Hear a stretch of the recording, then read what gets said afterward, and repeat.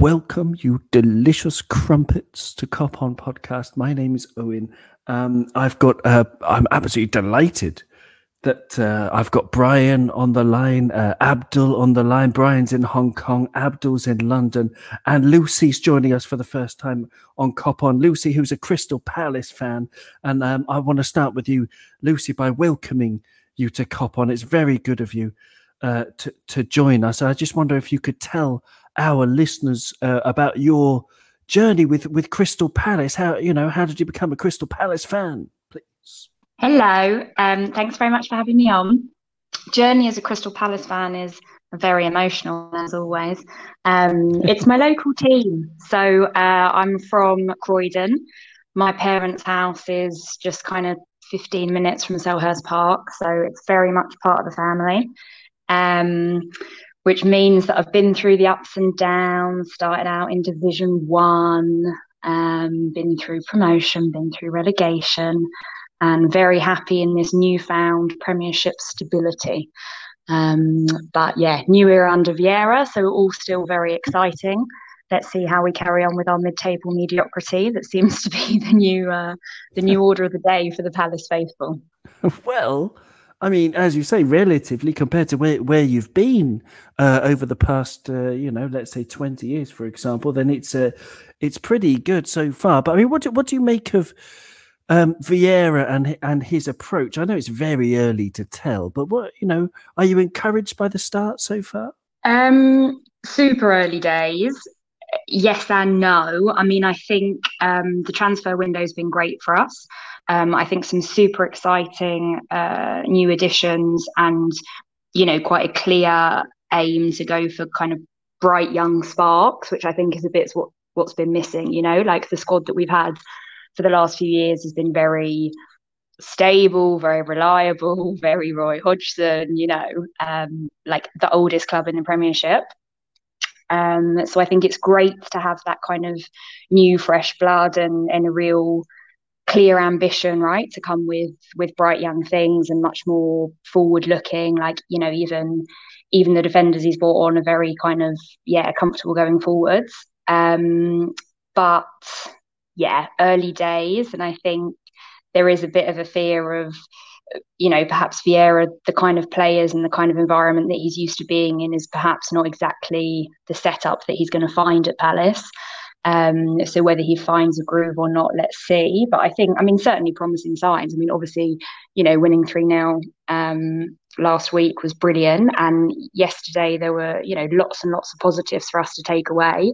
I don't think the scoreline kind of reflects how well we played. So lots of positive signs, but very early days. And I think, there are reasons to be cautious in the optimism, let's say.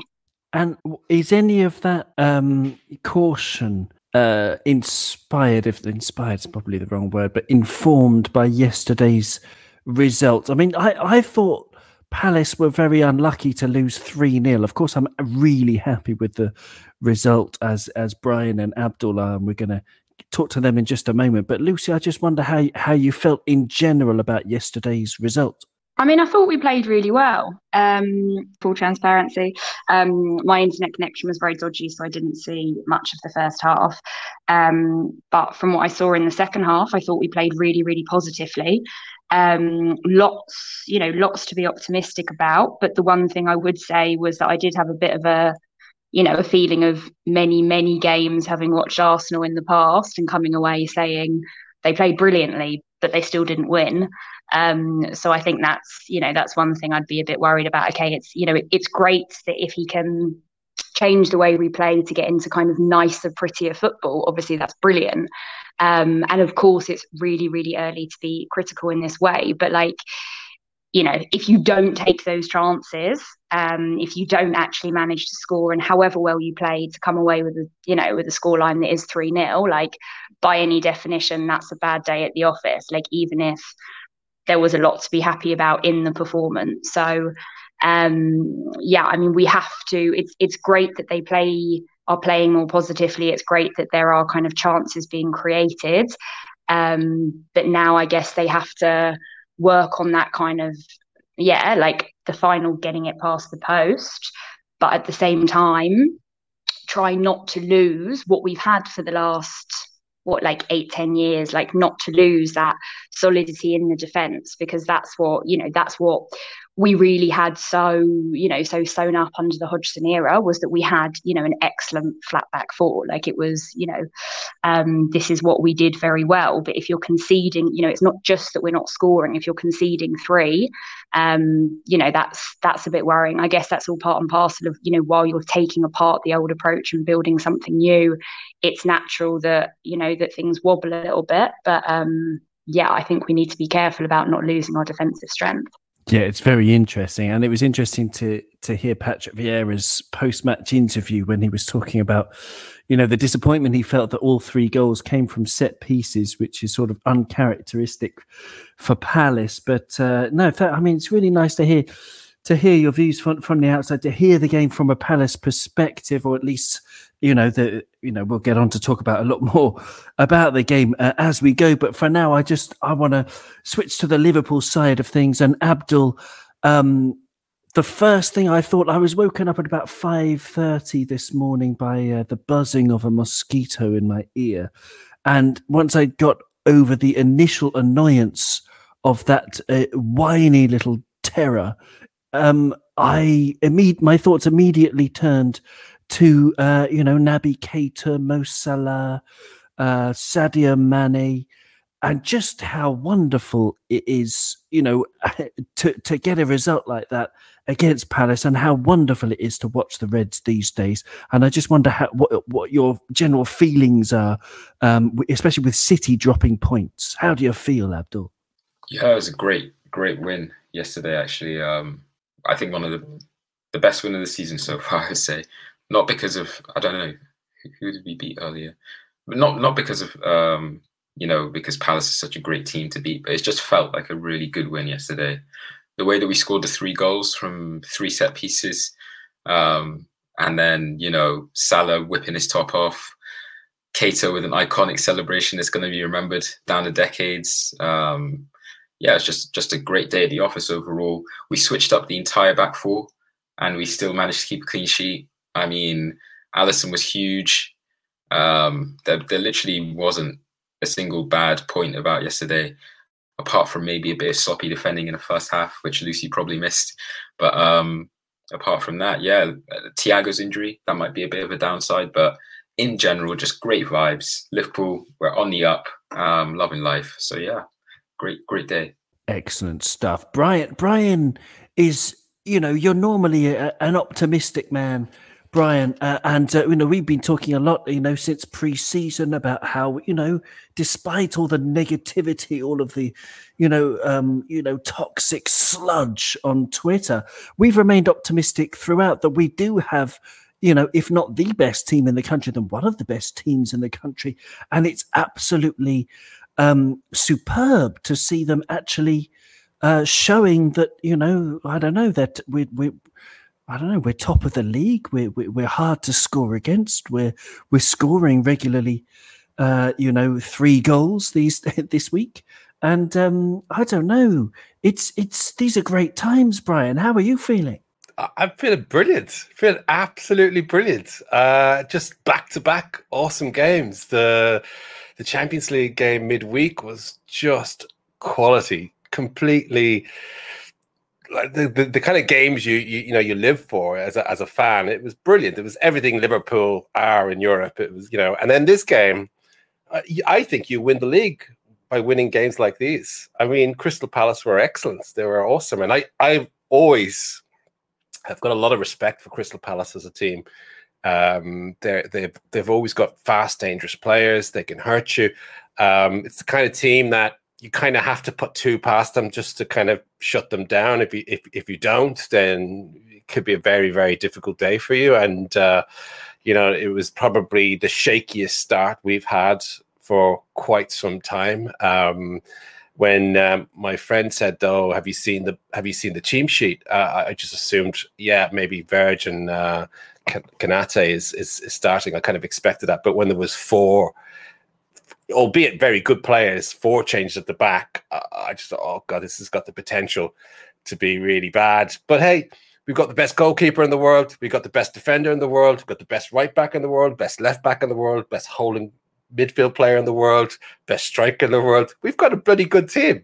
And they're all going to find out about it this season because everything's back. The fans are back. You know, we're all about team and the fans and atmosphere.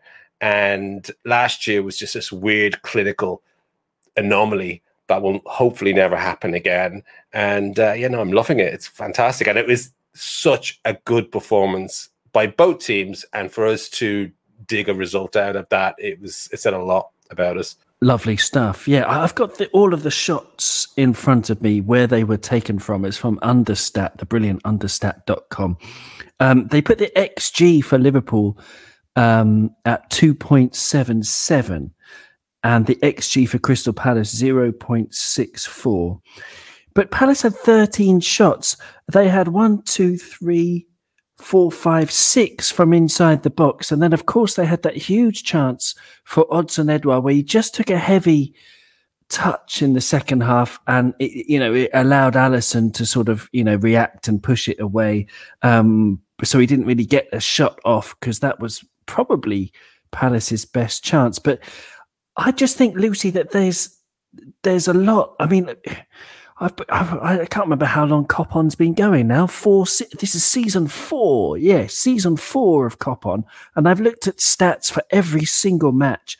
And honestly speaking, apart from when, we've had to play, Bill from down the pub at centre-back, when we've had, a more or less, very competitive team like we did yesterday, it's hard to get 13 shots against Liverpool. And I just wonder if, Lucy, you were talking about defensive stability before, but how much did Palace, impress you going forward? Because I thought they were very good, especially after Edouard came on. He looks like a proper talent, as they say. Yeah, for sure. I mean, and I think what was exciting about it was that it was kind of, it's not thinking about one individual, right? In the past, we talk about Zaha making amazing runs and doing incredible stuff, but this was really, it was kind of the whole emphasis of the team seemed to be going forward. Like I thought Mitchell made some really exciting runs. I mean, Gallagher, what a great signing. I think he's super, super exciting. Zaha did well, although, I mean, when I saw the Liverpool team sheet, I was thinking I thought Zaha would have quite a good day. But in the end, I thought, Milner plays so intelligently. I mean, just such a huge mismatch in pace. Zaha was kind of handled, unfortunately for us, a lot better than I expected him to be. So he wasn't super lively, but that's also what we need, is not to just rely on Wilf, right? You need to be able to have this emphasis coming from the whole team, and that was definitely there. It was much more positive play. You could tell that everybody wanted to push forward, which was brilliant for us. I thought Edouard looked super lively when he came on. I think it was disappointing that he didn't score with that first touch, was super heavy. And then Ayew, I thought had kind of the worst game for us because there were a couple of moments he had that awful free kick where he just hit it straight into the wall. And then there was another where he made a run and Zaha was completely open. Zaha had totally lost Milner. He was in tons of space. And Ayew didn't cross, went for it himself, and that was a dreadful decision. So he had a bad game. But if you take him out of it, otherwise I thought the forward play was really positive and really kind of a team thing rather than it just being, relying on one talisman up front, which is, obviously what we've been used to in days of yore. So yeah, no, super, super positive going forwards. It's a brilliant answer, yeah, because Zaha versus Milner was something that I identified as well as sort of a potential, mismatch. But, in the end, it was the other way, Abdul. I mean, I don't know how many people know this. Probably most of you, maybe even 95% of our listeners know this. But it was Lionel Messi, I believe, who called James Milner El Burro, which means the donkey. But El Burro Magnifico, El Burro Stupendo, yesterday against Palace, yesterday as we're recording this, was the best in the whole match in terms of passes in the opposition half, crosses, distance covered, touches of the ball and sprints. He was top of all of that. But more than that, psychologically, he was not giving an inch he wasn't giving a nanometer to Wilfried Zaha, who's had many players on toast with a cup of tea on the side in the Premier League over the years. So, Abdul, James Milner, he's 35 years old. Have you ordered your sort of poster of him yet, or are you going to do that after this call? Well, yeah, absolutely incredible performance from him yesterday, considering as well he wasn't even slated to start before Trent got ill yesterday morning at breakfast. And just like Klopp said after the match, it was a really good performance. I think Klopp said it was his favourite performance of the match, his man of the match. Personally, for me, I thought it was Alisson yesterday. And I just read an absolutely mental stat, which I have to read out on this pod. Alisson's Premier League form, this is from John Harrison, by the way, at JHD Harrison 1 on Twitter. But he says Alisson's Premier League form is an absolute joke. He's faced 7 1v1 situations so far this season, and he saved every single one. And this guy's model, because he's a statistician, predicts that an average Premier League goalkeeper would have conceded around 4 goals from those situations by now. But Alisson so far has a 100% record. And early in the match, I thought Alisson definitely kept us in the match. Milner played a great game, and yeah, he absolutely locked down Zaha. There's a lot of fear on the timeline before that. Oh, Zaha spun Milner before. What's Milner going to be able to do this time? But yeah, he was absolutely solid the entire way through. Got really involved in the play, getting down the wing. Just gave us everything that we needed with Trent Alexander-Arnold out, because it's hard to replace him, Trent. But yeah, Milner did a very, very decent job. But there was one moment in the first half where he went to sleep. And I think the space between him and Konate, somebody breezed through and they could have had a huge chance for Palace. But yeah, Alisson saved us. But I think the best thing with Milner is we talk about Cristiano Ronaldo, how he's like going to be going until he's 40 because of his physique, and Zlatan and all of these people. Milner is possibly even more professional than them when it comes to looking after himself. So I really don't know how long he could keep going. He only has, I think, a year left on his Liverpool contract. I don't know what he wants to do. If he feels like he's at a stage of his career where he can carry on playing more games, or he could play even more games than he's getting at Liverpool now. Maybe he fancies a move away to a different club.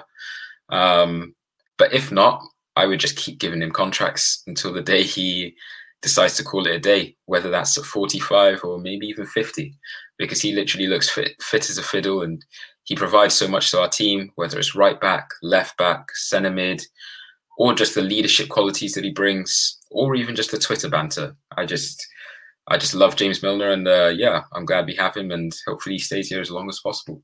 Yeah, super answer. Jimmy Milner. Wow, what a guy. Another guy who scored his 100th goal for Liverpool. This is in all competitions, right? He's had 205 starts. I think it's 224 total appearances, including substitution appearances. But 205 starts, 100 goals, and 35 assists, Brian. Super Sadio, the main man, Mane, on the left wing. I mean, he's done it all from the left wing. I love the guy.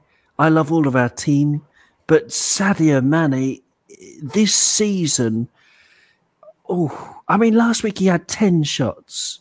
And I was saying that's absolutely terrific. He only scored one of them, but it's absolutely terrific to have 10 shots. And Jurgen Klopp said the same thing, that it's amazing that he's getting into these positions. But he just seems to have, whereas there were doubts, and he doubted himself last season, this season with the crowd in, he's looking especially like he just wants to destroy defenses again. And he's been absolutely wonderful for us. He's one of my favorite players probably ever that I've seen wearing a Liverpool shirt. And he's not even, I don't know, I can't say for sure that he's my favourite player in this team because I love them all so much. It's crazy. But Sadio Mane, talk to me about how your admiration for the main man. I'm just really, really happy for him because it seems like he's obviously a player that lives off the crowd and when the stadiums are full of fans, it really seems to lift his game. He reacts to the crowd, whether it's home or away, and he for such a long time he's been one of our most consistent players. He an entire season pulled us across the line. For me, I think it was a couple of seasons ago, he was the player that really, really, really wanted it more than any player on the pitch. And sometimes I feel sorry for him because and people sleep on him a little bit because he plays under the very long shadow of Salah. And I personally think he is as good as Salah, but I think where Salah kind of pips him in terms of overall skills, Salah just is a bit more consistent than Mane. But yeah, I thought he was great in pre-season. He looked like back to his strong best. I thought it was brilliant how he just kept on plugging away. Last game, not this game, when he was missing shot after shot, and rather than getting frustrated, he was smiling, and that's what you want. He was getting to the right places. And what a player he is. He's an amazing player. So, every player goes through dips in form. He's gone through a little bit of a dip and he's coming out of it now. And wow, if we have him firing on all four cylinders and Mo firing on the other side, what a season we're in for. But I was so happy. I absolutely knew he was going to score. When realized he's one away from 100. It's Crystal Palace. He's scored against Crystal Palace 7 times in a row, I believe. Oh no, 9 times maybe. I don't know. He broke some kind of record yesterday scoring against Crystal Palace, and he's such again. There's a lot of very decent people in our team, not just great football players, but he's a very sweet guy. What he does off the pitch as well, which doesn't get talked about, is pretty amazing. So I'm chuffed for him, and long may it continue. Super stuff. Yeah, sorry to talk about Sadio Mane, Lucy. You must be absolutely sick of the guy. But in terms of playing against Liverpool and trying to stop the front three yesterday, of course, it had Jota and Mo Salah and Sadio Mane. And I don't know how you're supposed to stop them, Lucy. I'm so sorry to sound smug about it or anything, but it's just, these guys are incredible. I know I'm not in any way objective. In fact, I spent all of yesterday's game just looking at our players, and only after we were 3-0 up for the last minute was I like, right, I'm going to actually concentrate on Crystal Palace now. And I really concentrated on Conor Gallagher for like the last sort of 2 or 3 minutes when I was sure that Palace weren't going to score 3. So I don't know, from when you're watching the game from a Palace perspective, or even the second half, is there anything that can be done to stop this team? Because we had 25 shots. Diogo Jota missed a sitter as well. But most of them were inside the box. And I just wonder, how hard it is to, what would you do to change it, Lucy? Next time we play each other, how can you stop them? Because it's got to be a real nightmare for opposition managers and fans, right? Yeah, Liverpool's an incredible team, right? Super difficult to play against, and I think, there's a big gulf in quality, I think, between Palace and Liverpool, obviously. So you're always going to be a super hard team to play against, and I think Liverpool have got a great chance of winning the league this year. You play such great football, and you've got such a talented squad. I think, we did defend really badly. The third goal, that was an amazing goal. I'm not sure there's anything we could have done about it. But that said, he was in a ton of space right on the edge of the box. There was nobody closing him down. Again, the Salah goal, Rudeval was asleep. There was very poor defending for that. Everybody was kind of static in the box. I don't think you can stop Liverpool from scoring. But I do think, that all three of the goals that we gave away were, somehow sloppy. But there's just a gulf in quality. And I think, for anybody lining up against Liverpool, it's going to be so daunting, and against players like Mane and Salah, what are you going to do? You think that, in this, now I think it's nine consecutive goals, I think, for Mane against Palace. This is just horrible. Imagine being those defenders. Imagine being Quater going into that game. Like, what kind of psychology do you have knowing that, the last 8 times he played against you, he scored? It was, it's a tough thing to prepare for mentally, I think, as much as anything else. Liverpool's, it's an incredible squad, and I think you've got a great chance this season. It's lovely to hear. Thank you for your generosity. But I thought there was one positive, Lucy, staying with you from yesterday. A really big positive, actually, was Tyrick Mitchell's performance against Mohamed Salah. Now, Mohamed Salah is like a beast, a machine, a phenomenon. This season, he's got 6 goals, I think, in 5 matches, including the Champions League or something like that. I've lost count, to be honest, and 2 assists, but he's just been danger non-stop. Tyrick Mitchell, 22 years old, against him yesterday, he had 8 tackles in the match, 4 interceptions and 5 clearances. And if you compare that to Joel Ward on the other side against Sadio Mane, who I don't think had a bad game. I don't think your defenders played very badly, but Joel Ward had 4 tackles, no interceptions, and 4 clearances. So Tyrick Mitchell, 8 tackles, 4 interceptions, 5 clearances. Going forward, he was, he didn't offer much going forward because Palace didn't get forward that much. But I think it's very positive that you've got, a young guy there who's just full of energy and he's combative and he looks like a proper talent, Lucy. He looks like a real player. Like he's a real bright spark for Palace. Yeah, absolutely. I think he played really well yesterday, and I think he didn't have much chance to get forward, but when he did, he looked lively. I mean, you can tell by the way he plays that he wants to get forward.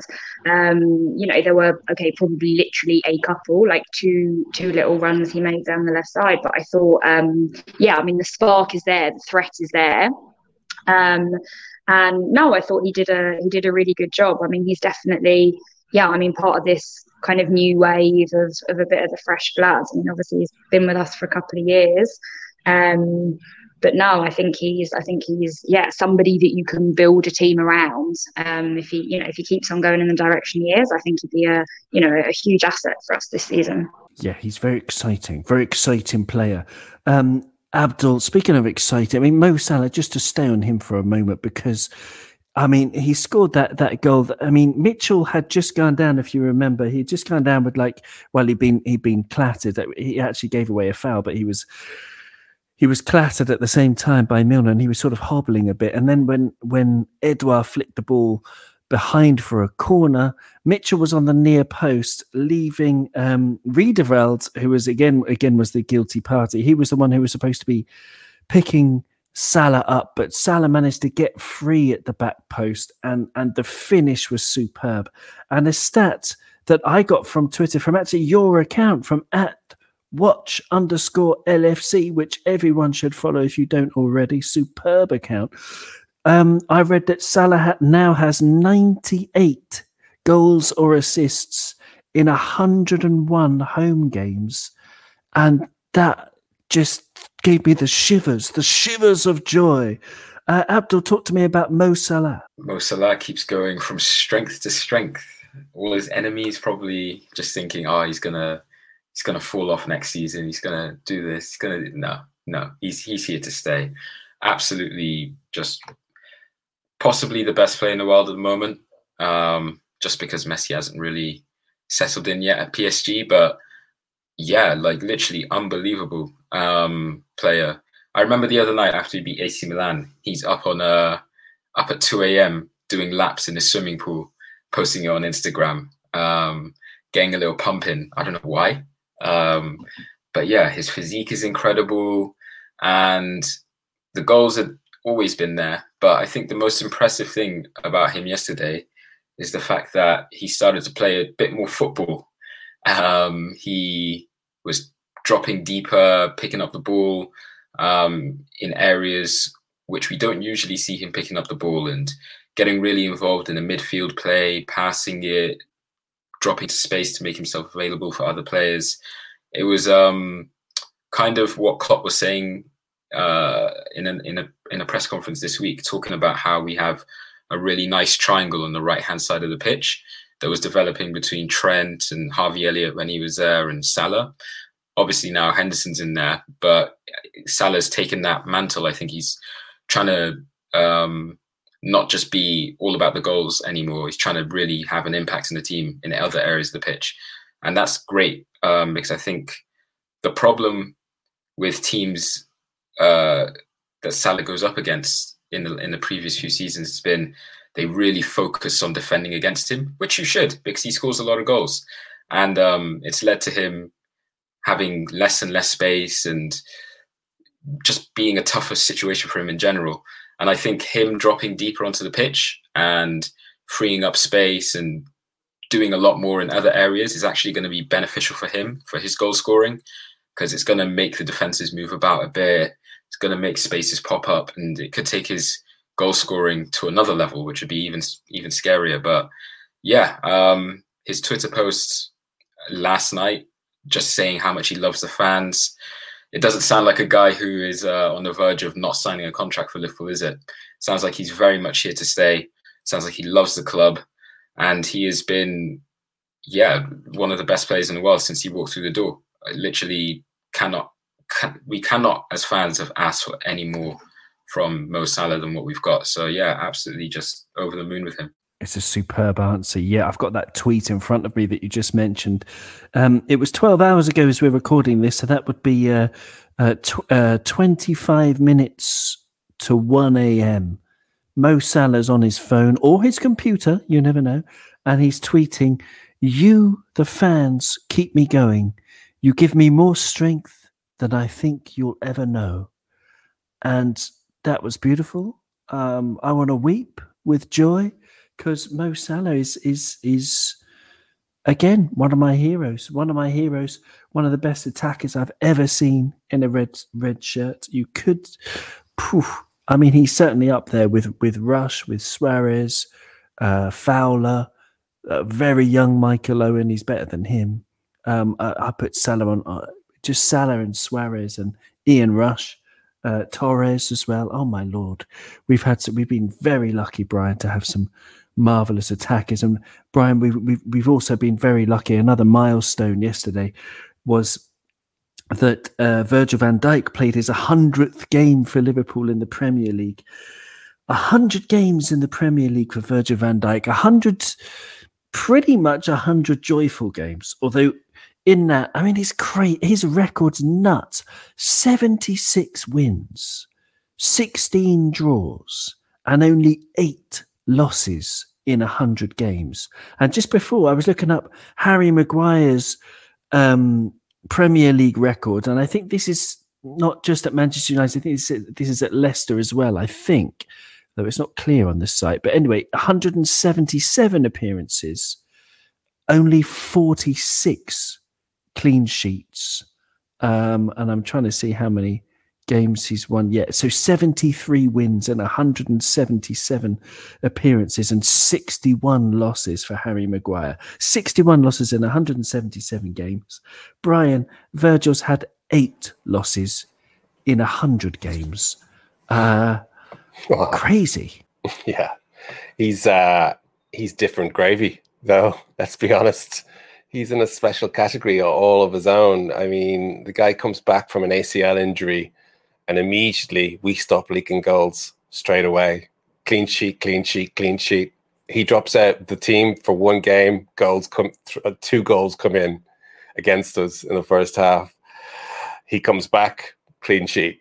It's amazing. He is amazing. He's unbelievable. And he has such an aura about him. I mean, you run out of words to say about the guy. He's just a special player. And you kind of know how special he is because he's universally considered the best defender on the planet. Anybody, the amount of times I've heard other fans say, actually, I was watching a YouTube video where they were asking Everton fans which player would they have out of Liverpool, and they all reluctantly said, yeah, Virgil, because everybody wants Virgil. If you ask any fan of any team which player you could have from Liverpool, I'd say the majority of them would say Virgil van Dijk, because he makes every team better, and just a good guy as well. I don't know if you guys followed the stuff on LFC TV as well, the behind the scenes. There's always good banter with him. He's he's a very cool dude, but he doesn't take himself too seriously, and he's just a born winner. You see when he's got that look in his eye that this is my area. You're not getting anything from here, and we're just spoiled. I mean, it's ironic now that we look at our defense, considering what we had to endure last year. But my God, if Virgil stays fit and Matip continues to play the way he's playing, Konate can play the way we know he can play, and even Gomez comes back, we're just looking so strong at the back now, and he's a special. I feel privileged to be watching him. That's the best thing I can say about him right now. It does feel like that. Yeah, it's just every game. It's just a privilege to watch. Which is probably a bit sickening, Lucy. Sorry about that, but there you go. It's just a complete joy. We're just in dreamland watching these heroes play. But can I just ask? Sorry, can I just ask one thing? I wouldn't mind asking Lucy something. Is it Conor Gallagher? Was that his name? Conor Gallagher, yeah. Man, he's a player. I spotted him straight away. I watched Crystal Palace play early on in the season, and straight away he caught my attention. And then when I found out he was on loan from Chelsea, I was like, yeah, obviously, of course he is. But he looks some player. He really does. Sorry, I was just going to say, because that was exactly where I was going, Brian. You read my mind. Thank you very much, Chelsea. But I didn't realise. I thought he was permanently, just so all the listeners are clear, Conor Gallagher is just on loan at Crystal Palace. I thought he was a permanent signing. But go on, Lucy, talk to us about that exciting young gun. Yeah, super exciting. He was part of that England under-17s that won the World Cup in 2017. So him and Gehi played together at Chelsea and played together in this England under-17s squad that did so well. So I think, to have the two of them together is super, super exciting. So, to bring them in now. But yes, unfortunately, it is just a loan. But yeah, I mean, he's clearly very talented and looks hungry for it, right? I mean, that's, he's got a point to prove. He's so no, I think he'll definitely be one to watch, and he's going to be a handful for anybody coming up against him. But no, we were all very excited about him coming up. Yeah, great stuff. So he's had 4 appearances in the Premier League now, 360 minutes. He's played all of the minutes. This site fbref.com doesn't count injury time or additional time, so he's played all 4 of the matches. 360 minutes plus injury time, 2 goals and 1 assist, and he's in the 96th percentile for pressing, so he's a pressing machine. 91st percentile for blocks. His touches in the attacking penalty area compared to other midfielders, he's in the 80th percentile for that. But he just looks to progress the ball all the time. He's just really, really direct, but in the best way possible, and enthusiastic, superb. He had 2 key passes yesterday, which was the most, equal most, along with Riederveld, who obviously made those 2 defensive errors, but also had 2 key passes yesterday for Crystal Palace. Passing wise, he had 81.5% passing accuracy, Conor Gallagher, which is very, very good, because he was, trying, for example, 4 long balls. He tried 4 long balls and they were all accurate.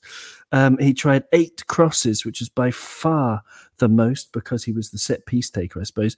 And 3 of those were accurate. All of the set pieces looked pretty dangerous for Crystal Palace. So yeah, it was a really good performance from him, and well done. I just can't wait to see him linking up with Edouard and Zaha and all the good players. I really think Crystal Palace have got a lot to look forward to this season. And speaking of looking forward, Lucy, your next matches are against Brighton at home, and then Leicester at home, and then Arsenal away, and then Newcastle at home.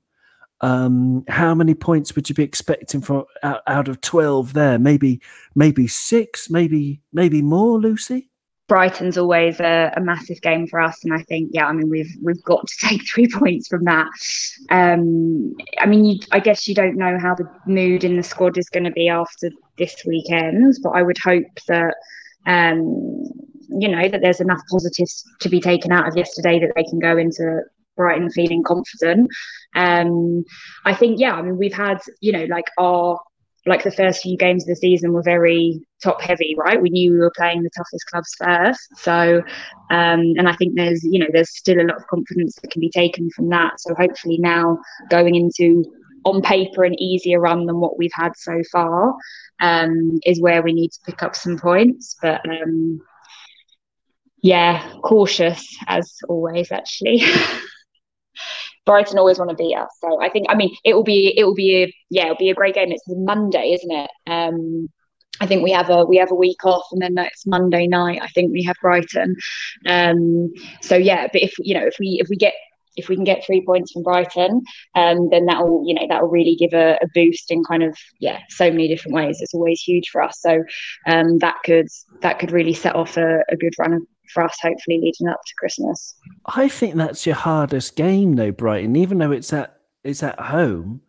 Because I would fancy you getting 3 points against Leicester, Arsenal, and Newcastle before Brighton, because I really rate Brighton, which you probably don't want to hear either. But I think they're very, very good and very well organised. But yeah, I think Leicester are, low key. I mean, they're 19th in terms of expected goals in the Premier League. We're recording before they play Brighton today, actually. But I'm not convinced by them at all, really. I mean, Patson Daka is gonna come good at some point, but I think you've got a big chance. I mean, what do you think, Abdul, from the outside as well?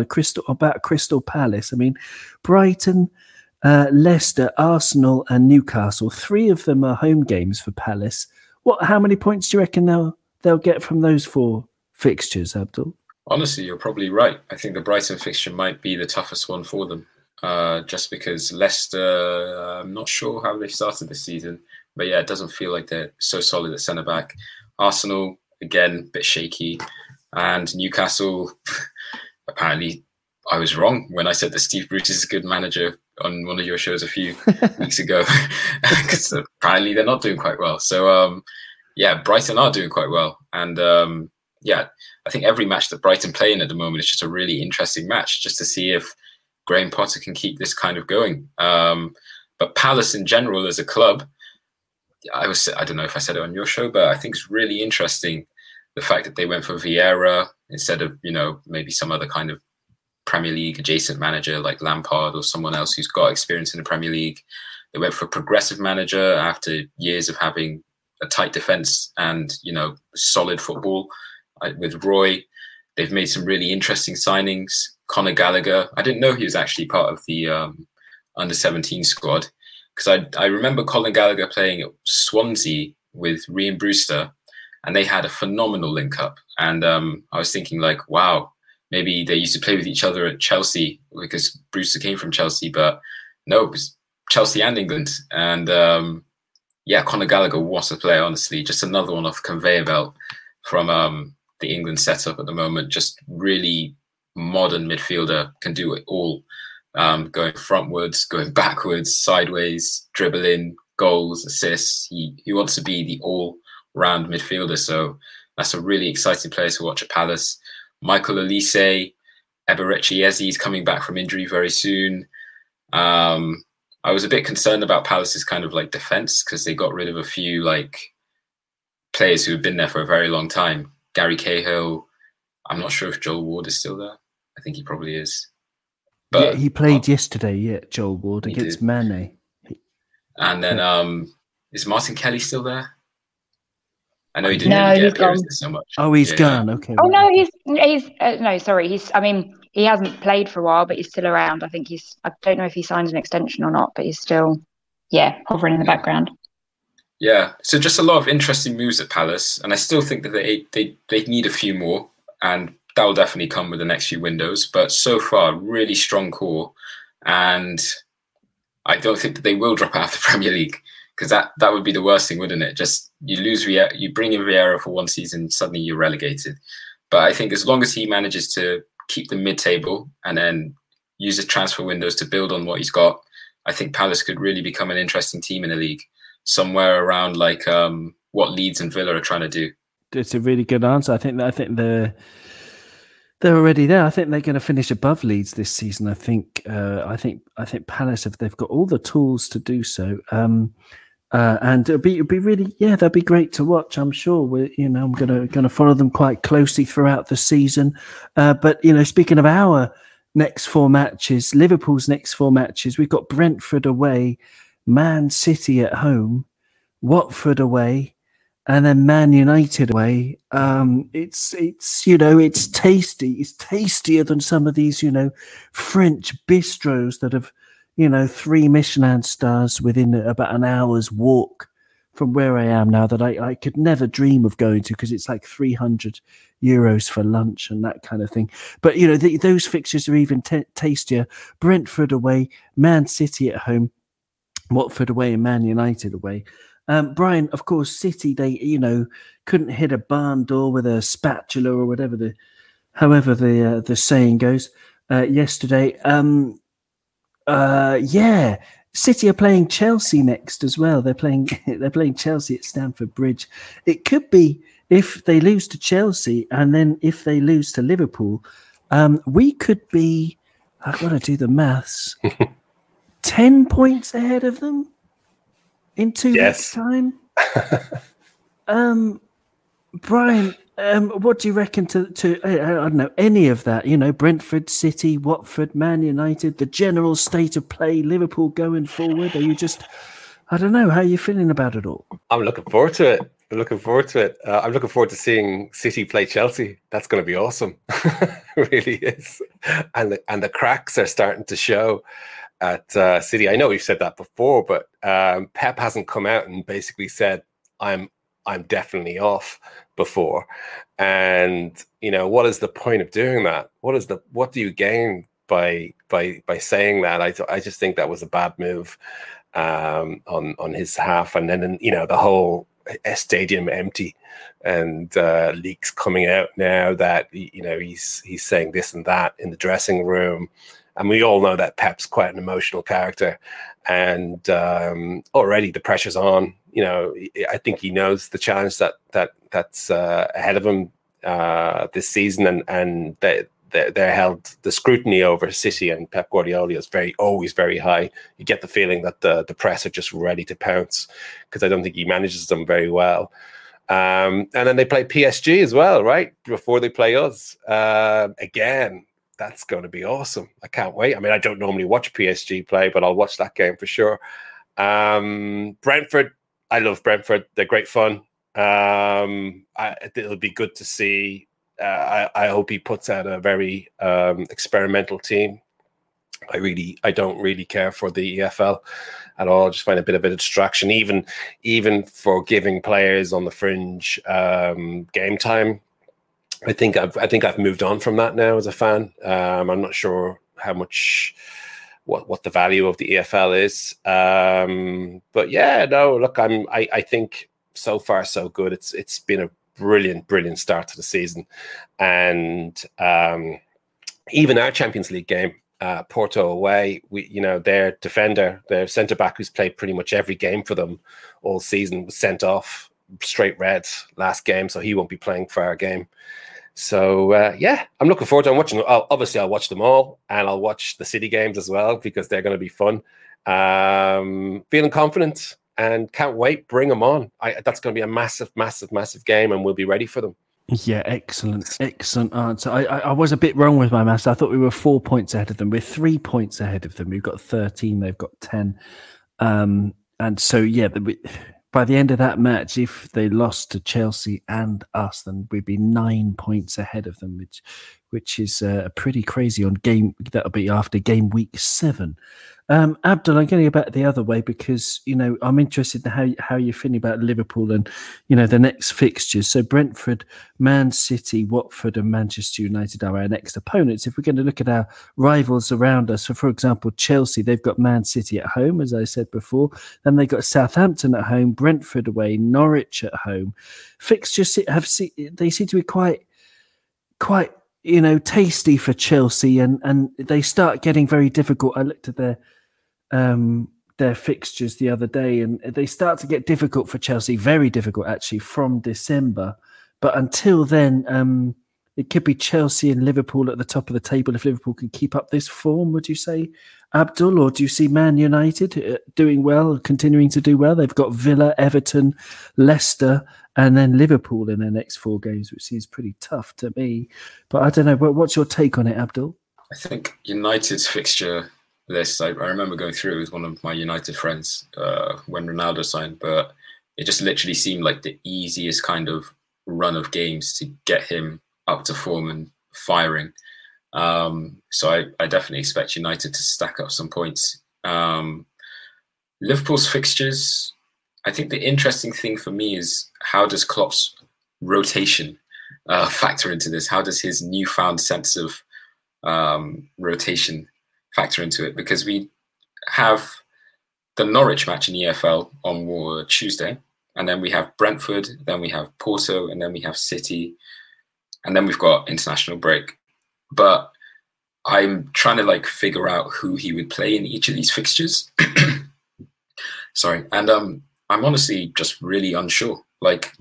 Off the top of my head, I can't actually think. You would expect that in the EFL, he would just put in complete, second string team. But then Trent was supposed to be getting minutes yesterday, and he didn't get minutes. I'm sure Robbo is probably feeling a bit scared and territorial with how Tsimikas is doing, so he's going to want minutes. Virgil, he's coming back from this injury, but he loves playing every single minute of every single match, so I feel like he'll want minutes. Matip was rested, he could have minutes. Henderson has been substituted twice early. He hasn't really completed a 90 this week. He could play against Norwich. So between Norwich and the Brentford match, Klopp could possibly put in 2 relatively strong sides and just rotate between certain individuals between them. I'm not sure. Maybe he does just go for the weaker team for the Norwich match. But I think it's just great that we're at a point now as Liverpool fans where we're not desperate to just see the first string every week. We can go into matches just feeling interested, Tsimikas going to play? Okay, yeah, let's see what performance he puts in. Is Origi going to play? Oh, let's see what performance he puts in, A lot of fans were, slagging off our squad depth before the window closed. But I think it's now actually quite an exciting part of our team because it's just so many players with points to prove, and I hope that Klopp gives them the opportunity to do so. But yeah, I think our next few fixtures is more a test of Klopp, really, just to see what his idea is around who he's going to play in each of these matches. So yeah, just really interesting. It is really interesting, very much so. I still think we're one defensive, combative midfielder short if and when Fabinho gets injured. I do think we could do with another little backup, but that's just luxury. I think our squad's fine as long as we don't have too many bad injuries, and of course Thiago's the latest one, so we wish him all the best. But there you go. No, thank you for your overviews there on the season. It's pretty much all we've got time for, unfortunately, because I could quite happily sit here all day and talk to you guys about footy, about the Premier League in general. I've enjoyed it immensely. Something that we didn't even get a chance to really discuss is Naby Keita's celebration after he scored that goal. I think the Liverpool players have got some kind of bet to not celebrate goals, or it's kind of funny. Like Salah did that one in midweek where he sort of put his hand out and wiggled his hand like he wasn't sure if it was a goal or not after he scored the second goal against AC Milan.